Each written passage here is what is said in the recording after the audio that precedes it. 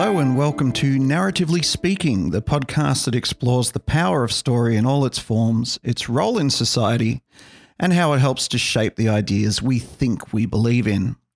I'm your very much work in progress host, Harv, and I hope you're having a wonderful day, wherever you might be listening to this. This is the first episode of the podcast. I don't know what I'm doing. I've never been particularly comfortable sitting alone in a room, talking to a microphone who just stares at me blankly with its dead black eyes and never fucking replies. Oh, did you have a good day, microphone? What'd you do today? What'd you get up to? Right, how's the weather? You keeping warm? I see you've got a sock on, so is that enough? Do you need to rug up more? Do you want me to drape something over you? No? I mean, would it hurt you to reply just once? No, you're not going to though, are you? Because you're a weird little black-eyed, dead-souled piece of crap. Anyway, look, I'm going to persevere. I've been wanting to do a podcast for a while. I know living in my head, I have some pretty far-out thoughts. I tend to think fairly philosophically. I listen to a lot of philosophical podcasts. Bit of Sam Harris, bit of Russell Brand, bit of this, bit of that. At the moment, my favourite podcast is Going Rogue with Caitlin Johnson, which is a very highly recommended podcast. And in a lot of ways, it's what has influenced this one because Caitlin often speaks of the media in terms of narrative and how the stories that are spun influence us. And that's basically what I want to talk about here, but just with a wider lens, not talking necessarily about the news, current affairs, or anything in particular, but just the power of story itself. Because I do think story influences us a lot more than we give it credit for, and it needs to be elevated in its status as a value that humans hold dear because it can be used for good and it can be used for evil. And if we do not understand the stories that are being used to influence us, then they will hold power over us. I really don't know if this thesis is valuable or interesting, even to me. So what I want to do is just explore it through the episodes and see where it takes us. In a lot of ways, I haven't thought this through. I'm just following a line of thought that feels somewhat powerful to me and somewhat within my wheelhouse. And by that, I mean, ever since I was a kid, I wanted to be a writer. I do YouTube, I do creative things. And at the core of all the things that I do is story. So I'm kind of predisposed to believing in this. I think that's where my sense of connection with this idea comes from. Because in a way, it's a confirmation bias. I want to believe that story is important. And I'd love to live in a society where we do less work that we don't like and more work that we do like. And I think more work that we do like would involve telling stories in different forms, creating art, and doing those things that you tend to want to do when you're a kid before the adult world steps on your face and tells you that that's not the shit that adults do. I did work experience in a advertising agency when I was a kid, and I was kind of terrified by it. I was shadowing a advertising executive who was very successful and quite famous in Australia, at least. I won't say his name, but suffice to say, he was somewhat revered in the advertising world and very heavily respected. And I looked at him and through my fairly young eyes, I think I would have been around probably 15 or 16, I guess. And I watched him producing ad campaigns and coming up with ideas and holding meetings and so on. And I was not impressed. Let's just put it that way. I just thought, so what? He's come up with some ideas. Like I have 1,000 ideas a day. What's the big deal? Why is this man so respected that he can just put a few ideas out there and everybody licks his boots, so to speak? And that observation led me to the understanding that as you become an adult in life, you tend to lose that spark of creativity that you have when you're younger. And that very concept terrified me at the time because I realized that if I didn't make an effort to hold on to that creativity and make it important inside my mind and cultivate it, that I might just lose it. It might just disappear. And that was a horrible idea for me. And it's something that's really formed the core of my personality and my behavior, even as an adult. But enough reminiscing about my childhood. Let's have a listen to a little bit of Going Rogue, the podcast that I mentioned earlier. Here's a clip that really exemplifies how she talks about story throughout the whole podcast. So I just wanted to talk about how important she was in the whole system and how upheld these and protected these characters are, who like Chris Hayes and Rachel Maddow, who will be reliable liars for the establishment to carry forward the narrative that they need to carry forward, because in the end, the only power that these assholes have over us is story. Is in story. So because, everything that we are beyond, the simple things of our, biology is everything that we think we are, everything that we go about and do, everything that we think about in the past, everything that we're planning in the future is story. It's just like a ongoing narrative. And if you can control that, then you can control people. And if you can mass control that, as they do in the mass media, then you can control everyone. Sorry, I had my mic off because I'm not a professional podcaster. So don't worry about it. I'll probably cut this out, or maybe I'll leave it in. I don't really give a fuck. Hey, microphone, what did you do yesterday? So pretty much the same as today then. Oh, for fuck's sake, just say something. Anyway, interesting quote there from Caitlin Johnson about how the media uses story to control people, or more specifically, how the establishment uses story to control people via the media. And, since I've sort of had this insight in my head, I've been I've been making friends everywhere, let's be honest, about what's been happening, because I've become somewhat obsessed with challenging people's ideas when they express them. And I know this triggers cognitive dissonance and makes for a difficult confrontational conversation. And it's really not what I'm after. What I'm after is trying to get people to realize and understand where their ideas are really coming from. Because when they express an idea and they don't know the source of that idea, it causes a little stutter in their brain, a little glitch, a little malfunction. It causes a strange electrical current that they're unfamiliar with. But I don't think that's an unhealthy thing. I think it's something that is good to experience, because when that happens, and it happens to me on a frequent basis, when it happens, it can echo around in your head for several days. Your brain is like, what was that thing that made me think differently, that made me confront what I believe and why I believe it, and if it's really true to start with. And so, every now and again, someone will express a belief. One of my favorites is, something about how the Russians are, at war with the Americans somehow. And I just say, well, how do you know that? How do you believe that? What is the reason that you just said that out loud as if it's true? And people have a lot of trouble tracing this. It's also something that the Going Rogue podcast covers a lot. The whole Russian thing is just a narrative. There's actually been very little substance to the massive amounts of news stories, at least in the US media, and I think a little bit here in Australia too, about how Russia hacked the election, Russia assassinated a Russian citizen on American soil, Russia did this, Russia did that.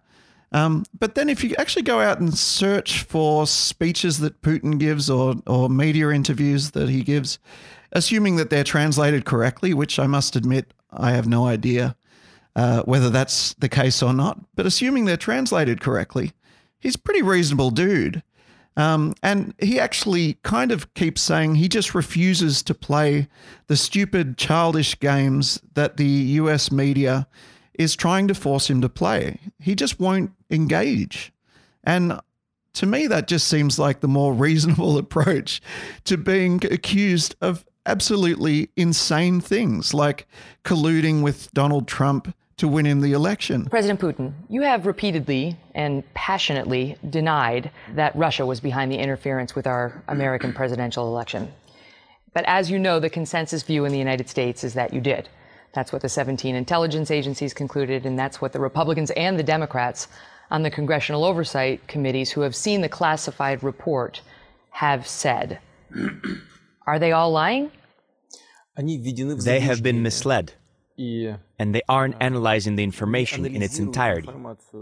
I haven't seen even once any direct proof of Russian interference in the presidential election in the United States. Now, I'm not saying Donald Trump should have won the election or he shouldn't have, or he's a good president or he's a bad president. Make up your own stories on that because, to be honest, I don't really have a horse in the race. There's an interesting narrative around Donald Trump about whether he's, an establishment stooge just there to curry war like all of the other figureheads that have taken the presidential role over the last, few decades, or whether or not Donald Trump is in fact some kind of heroic character playing 4D chess and somehow pretending that he's establishment, but at the same time draining the swamp and all of that bullshit.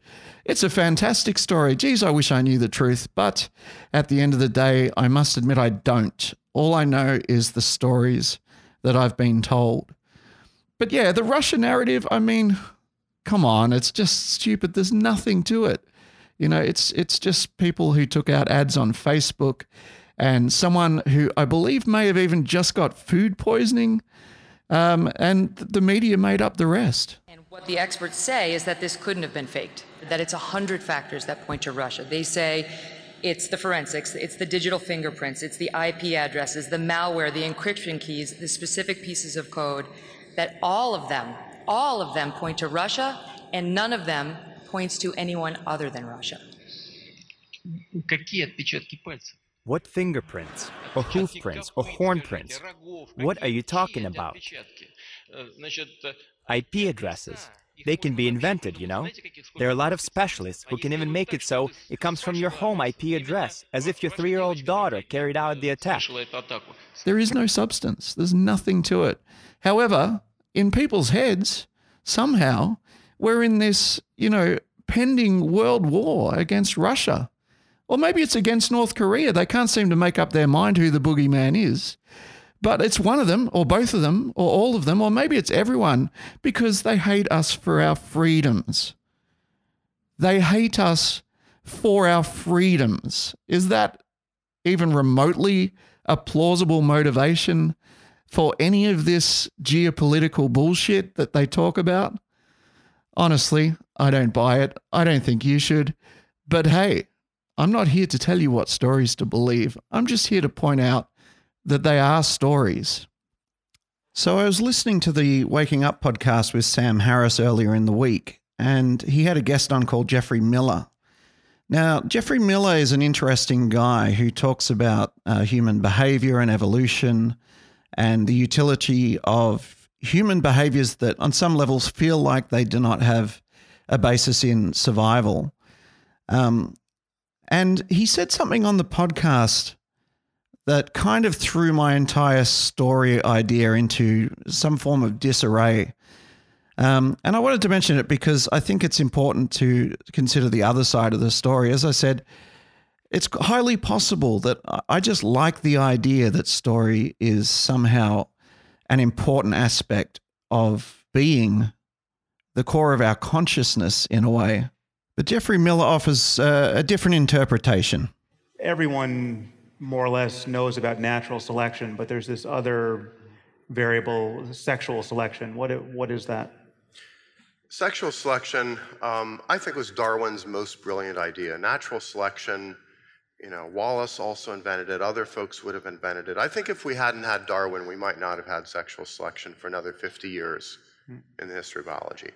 Brilliant idea. Darwin realized if animals choose their mates selectively for certain traits, those traits will tend to get amplified and become more complex. And and conspicuous and colorful and intricate and impressive. They'll work better and better as signals of the animal's underlying good genes, good health, good coordination ability.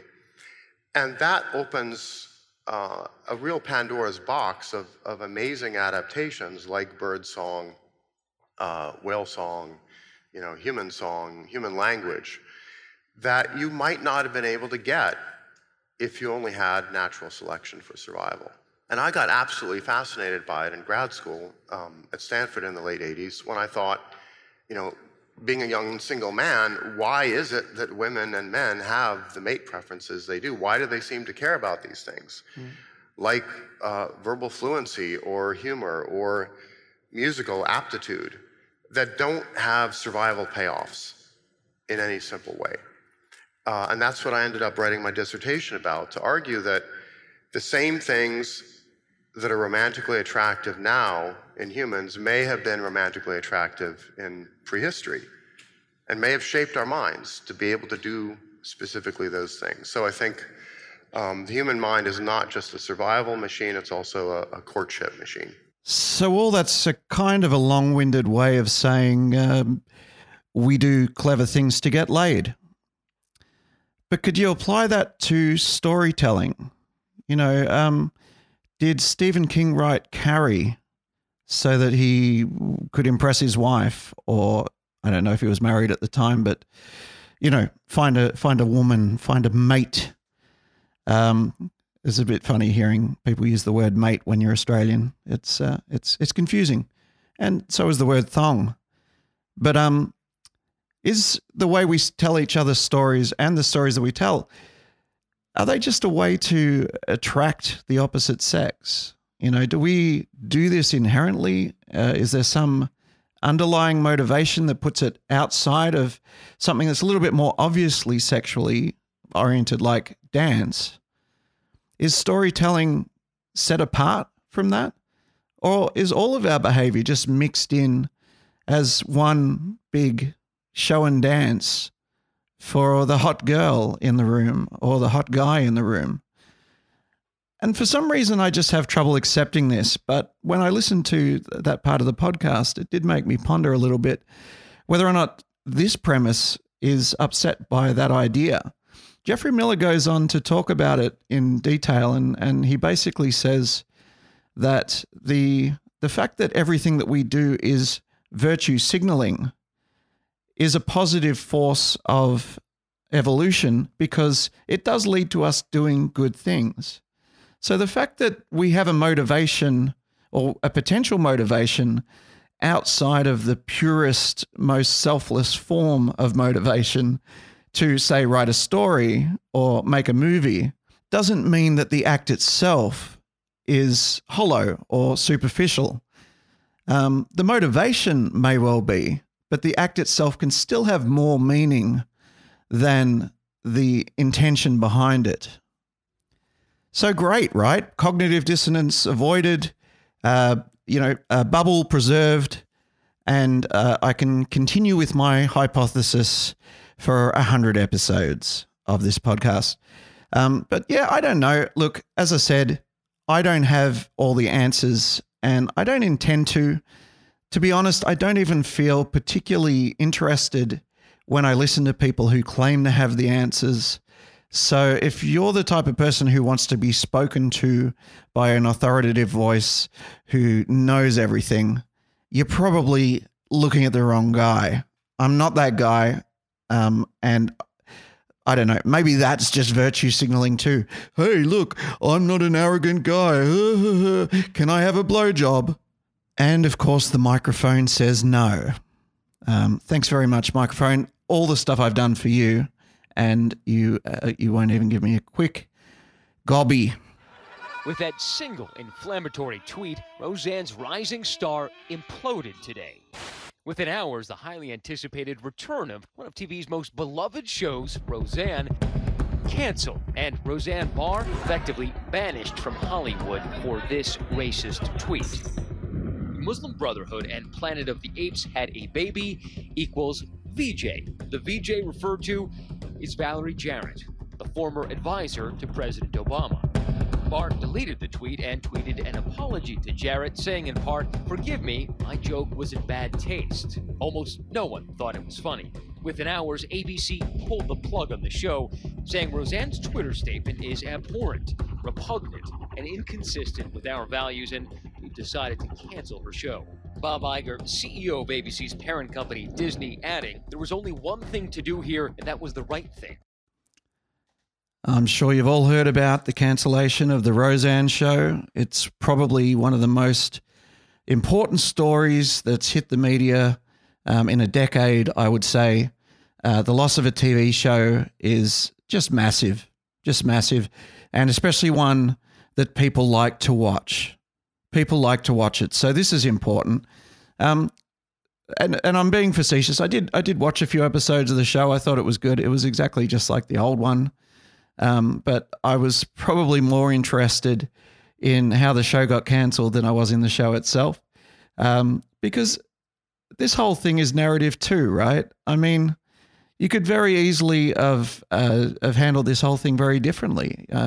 They could have cancelled the show and just quietly swept it under the rug, deleted Roseanne's Twitter account or disowned her or whatever, and not made a big show and dance about it. And I said show and dance because I said it before. And for some reason, I know that's not a real phrase. I know it's not a real phrase. It's song and dance. Song and dance is the phrase. But I say show and dance. So I want you to get used to that because I'm going to make it real. I'm going to repeat it so many times that you're going to think you're wrong calling it song and dance. So just another example of story there. But the Roseanne thing, I mean, it's just such a big circus. And while I listen to it, I just can't help thinking about, okay, what are they getting at here? Why is this getting the media attention that it's getting? You know, why is there such hysteria surrounding this whole thing? And the only thing I can really come up with to explain it is it's kind of like a shot across the bow, right? I don't know if you guys know of, you know, what Roseanne's been doing between when her show originally finished and the new revival version of her show. But she's somewhat of a conspiracy theorist. I think she's considered a conservative, and apparently they're all victimized in the media, although I don't really know if that's true or not. They certainly seem to be a little bit cancelled on YouTube occasionally. But Roseanne, she said some pretty crazy stuff through the years, probably a lot worse than comparing African-American people to apes. And actually, to be fair, she compared one specific African-American person to an ape.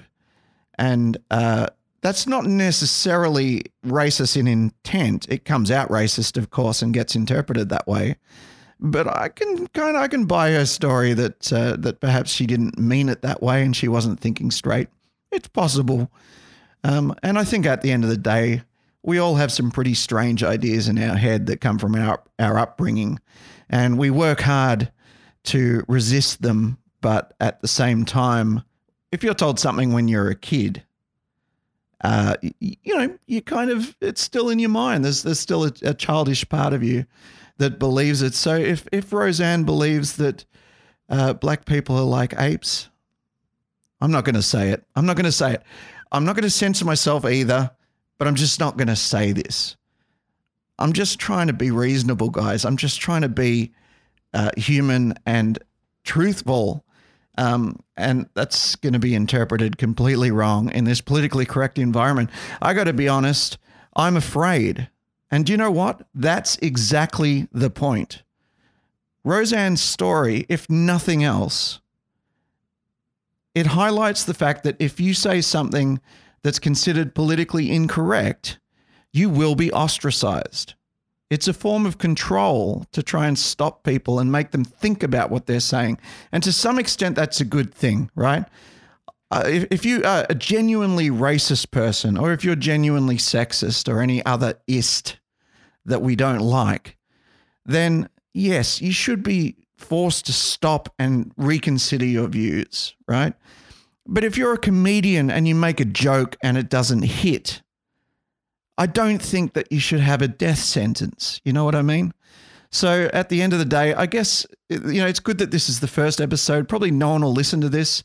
And if it ever gets successful, they can go back and say, oh, he supported Roseanne and that makes him a racist too. Fuck it. I just don't give a shit. All right. I just think the story surrounding Roseanne is intended to be a cautionary tale. And for whatever reason, be it some kind of, overarching agenda of the fucking Illuminati, or whether it's just a whole bunch of people seizing on opportunities to virtue signal that they're not racist, the story still has the same function, which is to serve as a cautionary tale to tell people that if you step out of line, you're going to get hurt. You're going to make sacrifices. I don't know. To me, it doesn't even seem plausible that racism is possible. I grew up in a school that was multicultural. I didn't even know the difference between the guys who were from Malta and Syria and Japan and China. I had no idea. I actually, if anything, have been trained to be racist by the real world and have had to reject that training. I've been pushed into it, if anything, like the media keeps telling me that these Iranians are crazy, or these Muslims are all psychotic. And if it wasn't for the fact that the entire premise of an entire culture of people or entire religion or an entire country or any group that large or even more than, 2 or 3 people being crazy together, if it wasn't so implausible and illogical, maybe I would have actually conceded to that conditioning. But I haven't, and I just don't. I look at this stuff and I just can't get that excited about it. And I'm sorry if I'm supposed to express outrage and I don't. I know it's bad, but I just don't want to follow the training. So I'm just going to leave it out there. I'm going to let it lie, and I'll let you decide what kind of cunt I really am. But just to wrap up this Roseanne story, I guess the other side of it is, how did Valerie Jarrett decide to respond to this? Did she express outrage? Did she say that she was deeply hurt by Roseanne's words? No. She said this. I think we have to turn it into a teaching moment. I'm fine. I'm worried about all the people out there who don't have a circle of friends and followers who come right to their defense. So it's a teaching moment. She says that out loud, almost as if, I don't know, was she in on it? Were they all in on it? Is it a conspiracy? Maybe not, but I'll tell you what it is. It's a fantastic opportunity to virtue signal, and it's an opportunity that I've completely missed. Fucked that one up, didn't I? What I should have said is, what Roseanne said was outrageous. I do not endorse it. And yeah, see, I vomited in my mouth while I was trying to say it. All right, that's it. I think we're done here. Haven't really got much else to say. I've made it to about the 30-minute mark, I would imagine, depending on how long I make the theme song. Maybe I'll make it 7 minutes long and then, the podcast won't need to be as long. I'm not going to lie, it's been difficult. I've had a lot of trouble speaking. And to be honest, I still don't fully trust this fucking microphone just staring at me with his little beady eyes or lack of eyes. There's no eyes. I mean, that's creepy by itself, isn't it? How you doing? Maybe you and I should go out for a date and build some trust before we do this again. What do you got on Thursday? Nothing? I'll take you out for a steak. So this has basically been pure hell, but I've enjoyed the ride. I hope you have too. And I'm going to be putting this out once a week. So, if you've got like a podcast app or whatever, subscribe on that. I don't know if they call it subscribing for podcasts. I think some do. Maybe it's like just add to list or something. If it's got a plus on it, just click that. That's if you want to hear another one of these. You may not. You may not want to listen to the racist. I don't know. I don't know how you feel about it. I don't know how I feel about it. And I probably won't be able to listen to it back because I don't like the sound of my own voice. So that is, I don't know why I'm doing this, to be honest. It's stupid. I have made a mistake. But I'm committed to doing it, so it will be back next week. I'll have a crack at it. I'll see if I can make it 30 minutes long, maybe a bit longer. Things tend to get longer, don't they? They don't get shorter, they get longer. I don't know why that is. Maybe you start to like the sound of your own voice or something. But that seems like it should be completely impossible for me. So no risk of that there. I'll probably keep it to exactly 30 minutes. Having said that, I've gone over. So I don't have a sign off. I don't have a plan. That's why I'm rambling. Maybe I should just cut it off and say, see you next week. Hopefully.